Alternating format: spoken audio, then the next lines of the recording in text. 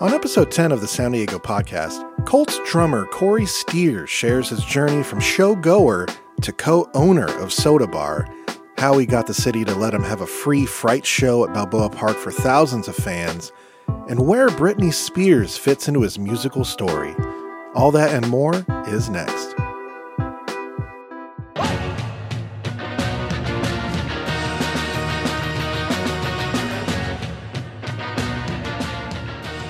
Hello and welcome to the San Diego podcast. I'm your host, Dustin Lutspike, and with me in our studio today is none other than Soda Bar booker and co-owner Corey Steer. Thank you for being with us today. Thanks for having me. I have known you for a little while now. We kind of go back quite a few years. A little background on Corey. He purchased Soda Bar in 2018 with a couple of buds after being its talent buyer for the better part of a decade. But not only does he book shows, he plays them too. He's the drummer in the bands Colts, Hideout, and Miss the Magician. There's probably a couple I'm leaving out, but you know, those are the basics. You kind of went on a journey at Soda Bar from when you first started there to now where you own the place. I mean, yeah, you got the keys. So like, how did that journey happen actually for our listeners? Well, so I first started getting in the Soda Bar. I had heard about it through just some friends, right? And I'd done a couple shows there with a couple bands that I don't even know who I was playing with at the time. So many. It was just like some friends. We just did some shows there. And at the time I had gotten into interning at Casbah from Tim Piles. He was like, hey, just come down on Wednesday, around noon. We just kind of sit here. Tim Mays bounces some shows off. It's like Tim Piles and Rosie. And then I was there at the time. And they're like, any locals that can play this show or play that show. And then, I think I set up a couple shows. Like Tim gave me a couple dates. And then I was really curious, like, hey, think I could start booking here more regularly? And he was like, beat it. Like, I'm going to be here for a while. And I was like, okay.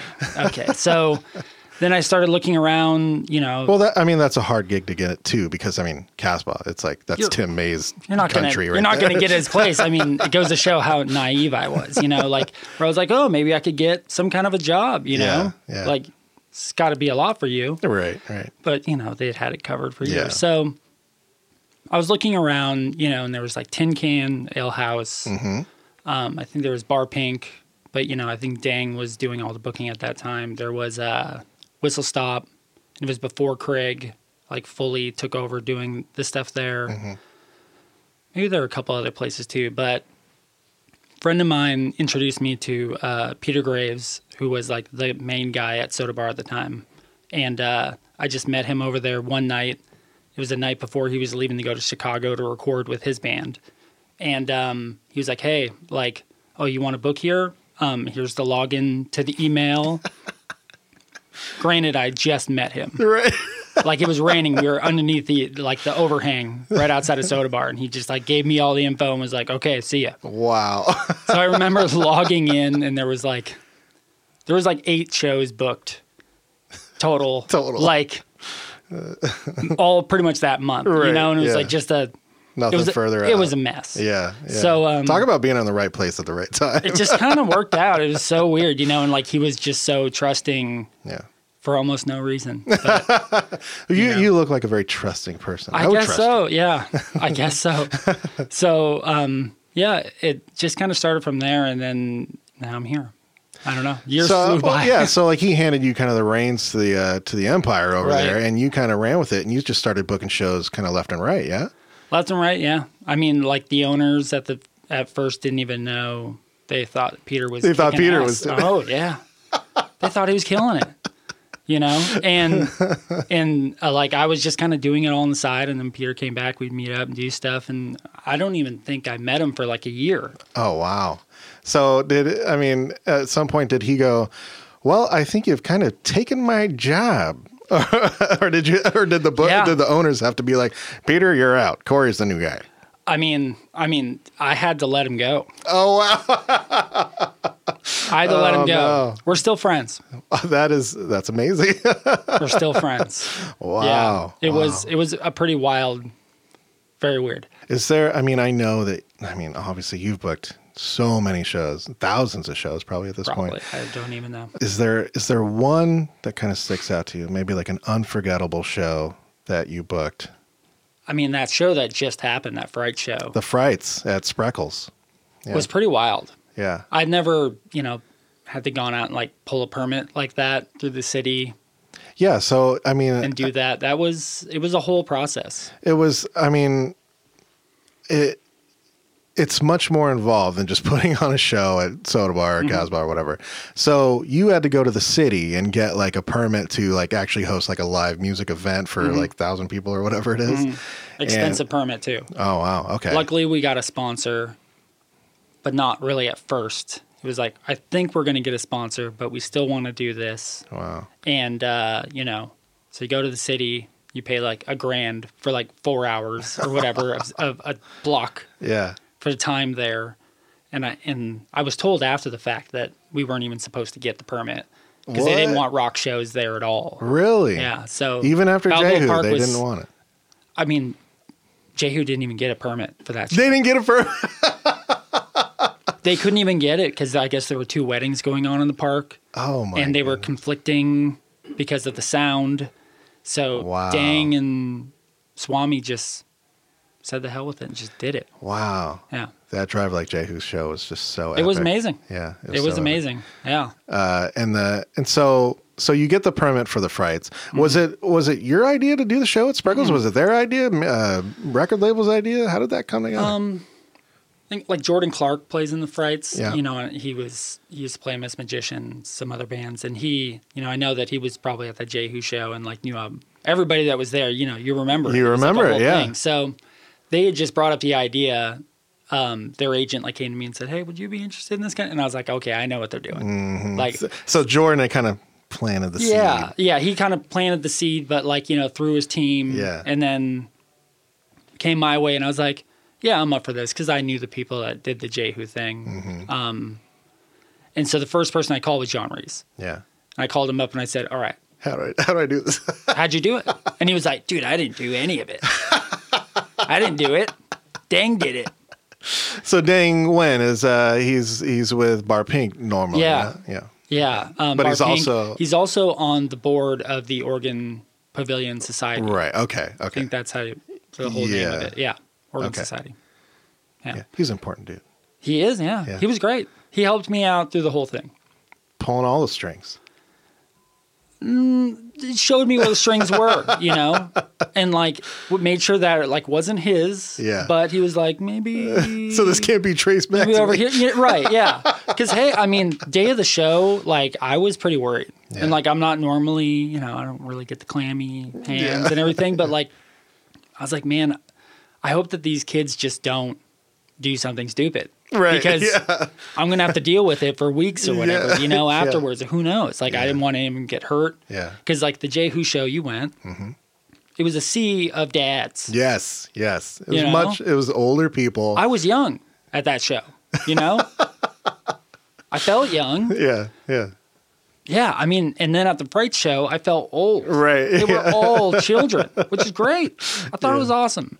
Well, I mean, the thing about the Frights, as you know, is their crowd gets rowdy. They got a rowdy fan base, and Yeah. that is such a boomer thing to say about a crowd. Oh, they're a rowdy crowd, but yeah, they do get they mosh. They're they get physical with each other, not in like a mean spirited way, but they get into it. They like They to party. jump around and they They like to party. And they did. Were you there? I was not there. I couldn't go. No, I was working. They destroyed the bushes, like in front man. of it, because we had a bunch of security, right? And they were trying to catch them, like the crowd surfers, because Yeah. like we couldn't put up a barricade or whatever. And they were trying to catch them, but sometimes, like, I mean, I was standing like up top, just like watching just that front of the stage, and Yeah. like our guys are catching crowd surfers, and then we could like put them on this little path that's around the stage. And sometimes you'd see these kids, and I'm like, oh no, that one's not going to get caught. And then you'd see it bounce like off of the hedge, like the hedges that were there, bounce. And then at a certain point, so many would hit the same spot that I just saw some kid just go, like go through it. Oh no! And I was like, Oh man! oh, they're going to bill us for that. So I mean, it was worth it. Was there a little bit of fallout? Did you get some emails afterwards being like, "Yo"? A little bit. Yeah. Yeah, there was like a little bit of stuff, as to be expected. Yeah. But through and through, like nobody died Right. and nobody got like severely hurt. Yeah. I think somebody got kind of hurt a little bit. Like an ankle got pinched on some benches that flew back. Long story, but Yeah. I think it's going to be okay. Overall, it was a great show. Yeah. And like, free show, you don't know there's not like an RSVP or anything. So Right. you're just like, I think some people are going to show up. And then it was like, whoa. They did. They really did. It was pretty special. Wow. Well, that makes me think of the First Four, which is a segment that we like to do here on the San Diego podcast where we go back in time a little bit. I'm going to ask you 4 questions about like the first things in your life. So what's the first concert you remember going to? First concert was ZZ Top and Leonard Skinner, and I'm pretty sure that REO Speedwagon opened. Wow. Where was that? That was at Sports Arena. Okay. Very young. You know what year that was? No, I mean I was very, very young. I was like very young. Okay. I've been to a lot of Skinner shows and a lot of ZZ Top shows. Are you generally a Two big of my fan? dad's favorite bands, yeah. Yeah? Yeah, he would take me to all the classic rock shows. Wow. So I've seen all the greats. Nice. Yeah. I was raised on KGB. All right. Yeah. Okay. Very cool. All right. Well, what is the first band or artist that you remember being just totally obsessed with? It's cliche, but it was the Beatles. Okay. No, that's a Yeah. perfectly acceptable answer. Yeah, it was just, my dad had a bunch of the records, and I would just, pick them all out and go through them, and I was like, is Paul dead? And I got lost in that whole thing, and then I got the still anthology. wondering. And, like, that was probably the first band that I was, like, so deep on. Yeah. And then after that, there were a bunch of funny punk bands and Yeah. stuff, but that was the first one. What was the first record that you remember kind of buying for yourself? The first CD was Lagwagon Trashed.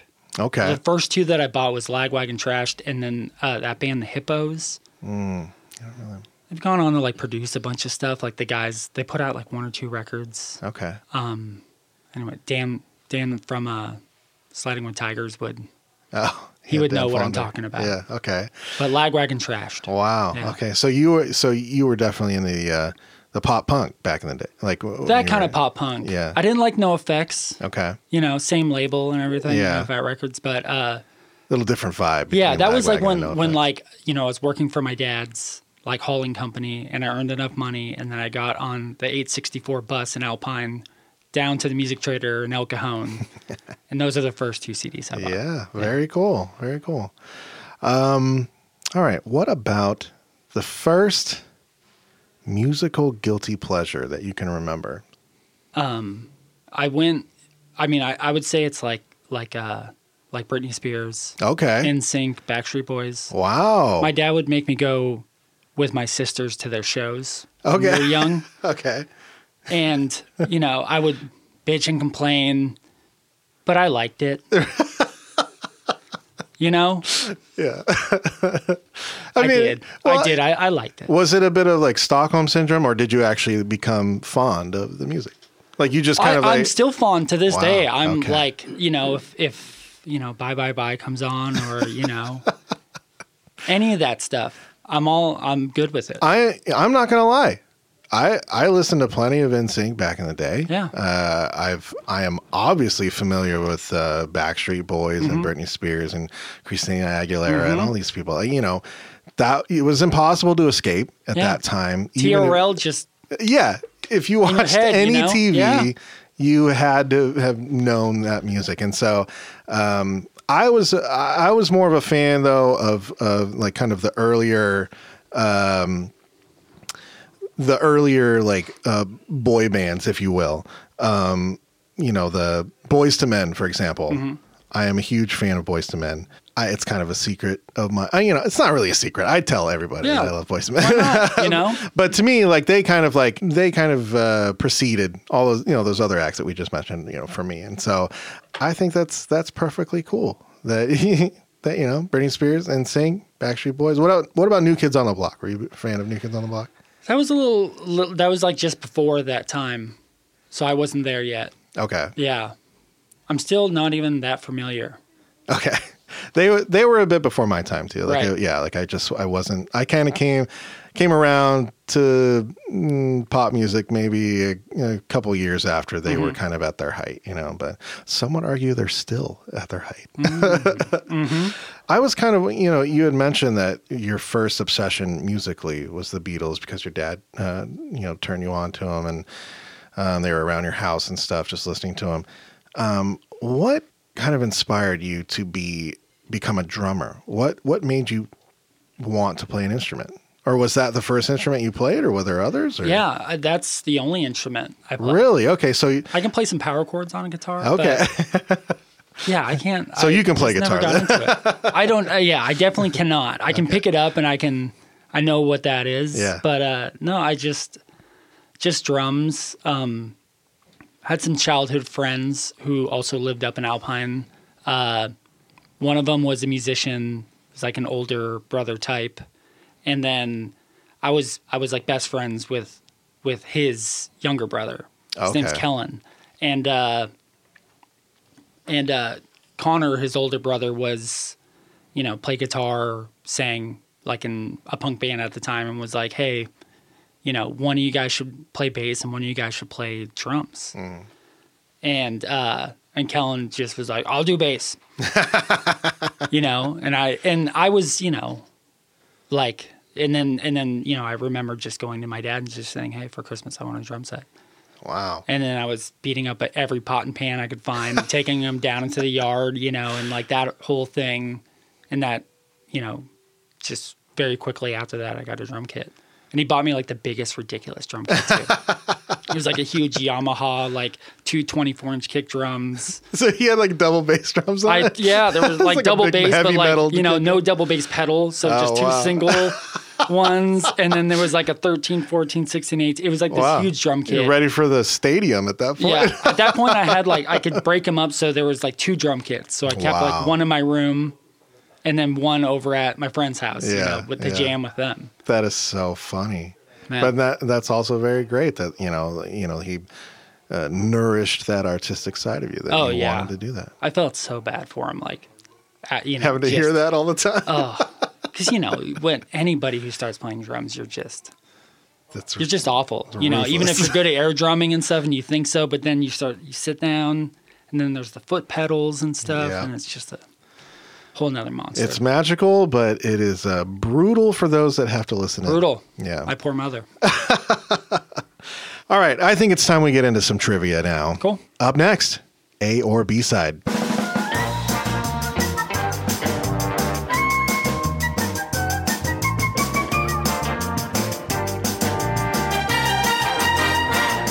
All right. I'm going to give you 3 questions, and each one will have 2 possible answers. It's very simple. I hope you do well.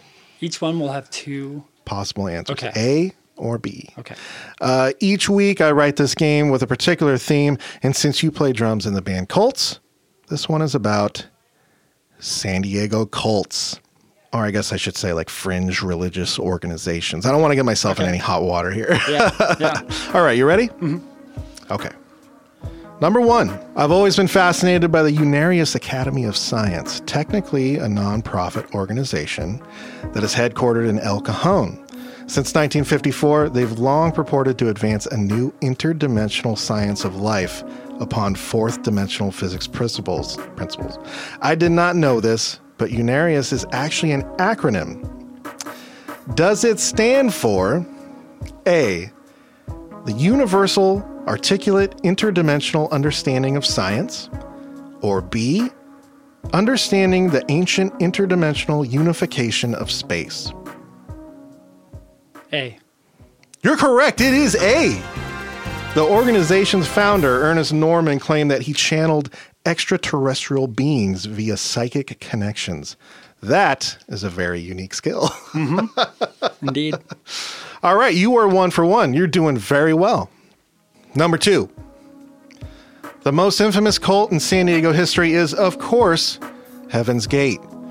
The group was founded in 1974 and made worldwide headlines in 1997 when 39 bodies were recovered from a house in Rancho Santa Fe.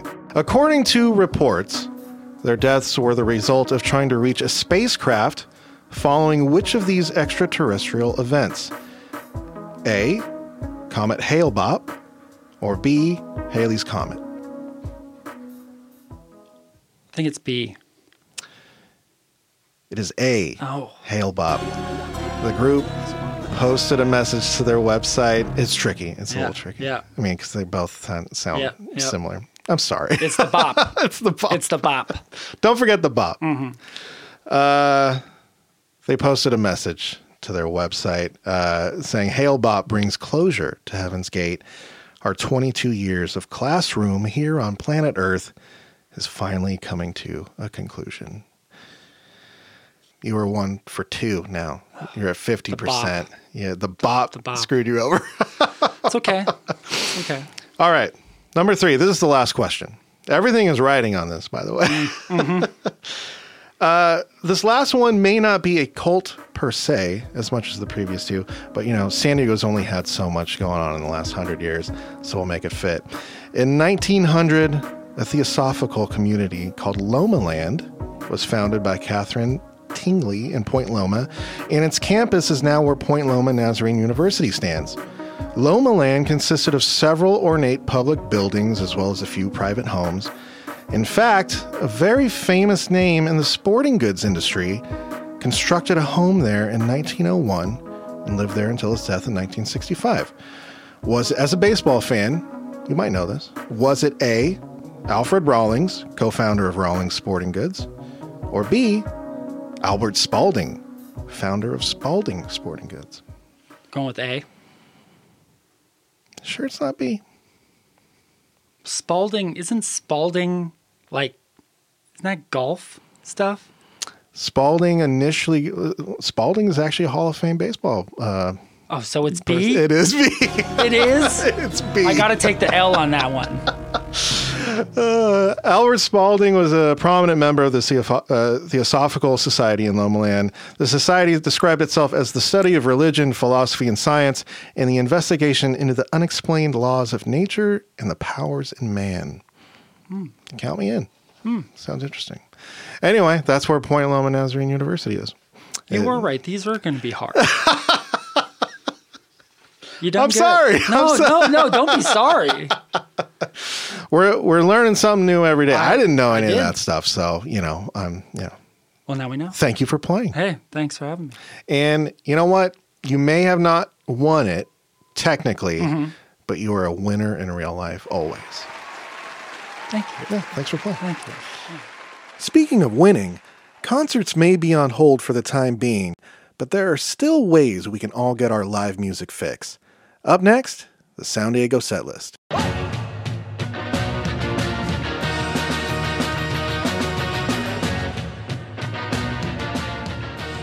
Before the pandemic hit, our set lists alerted you to the week's best upcoming shows. Of course, we're all doing our part to flatten the curve now, but artists have helped fill the void by live streaming. Here's a few scheduled next week that are more than worth the price of virtual admission. Block by Block West, an online Minecraft festival, will be accessible Saturday on YouTube, Twitch, and the game itself starting at 3 p.m. Expect a ton of bands, including 2 local faves, Low Shadows and Fashion Jackson. One of the most fun-loving groups around, Group Love, see it's in the name, are live streaming Musical Joy from their Facebook page Monday at 1 p.m. Wednesday, cue the dance-a-thon as Grammy-nominated DJ Morgan Page hits the decks at 7:30 p.m. on Facebook. The very next day, chart-topping Scottish singer-songwriter KT Tunstall performs at 12:15 p.m. on Facebook for the weekly Royal Albert Home series. And while it ain't exactly Back to the Future's enchantment under the sea dance, Joe Jonas, Dylan Francis, and more bring Kiss FM's virtual prom to the masses via YouTube at 6:30 p.m.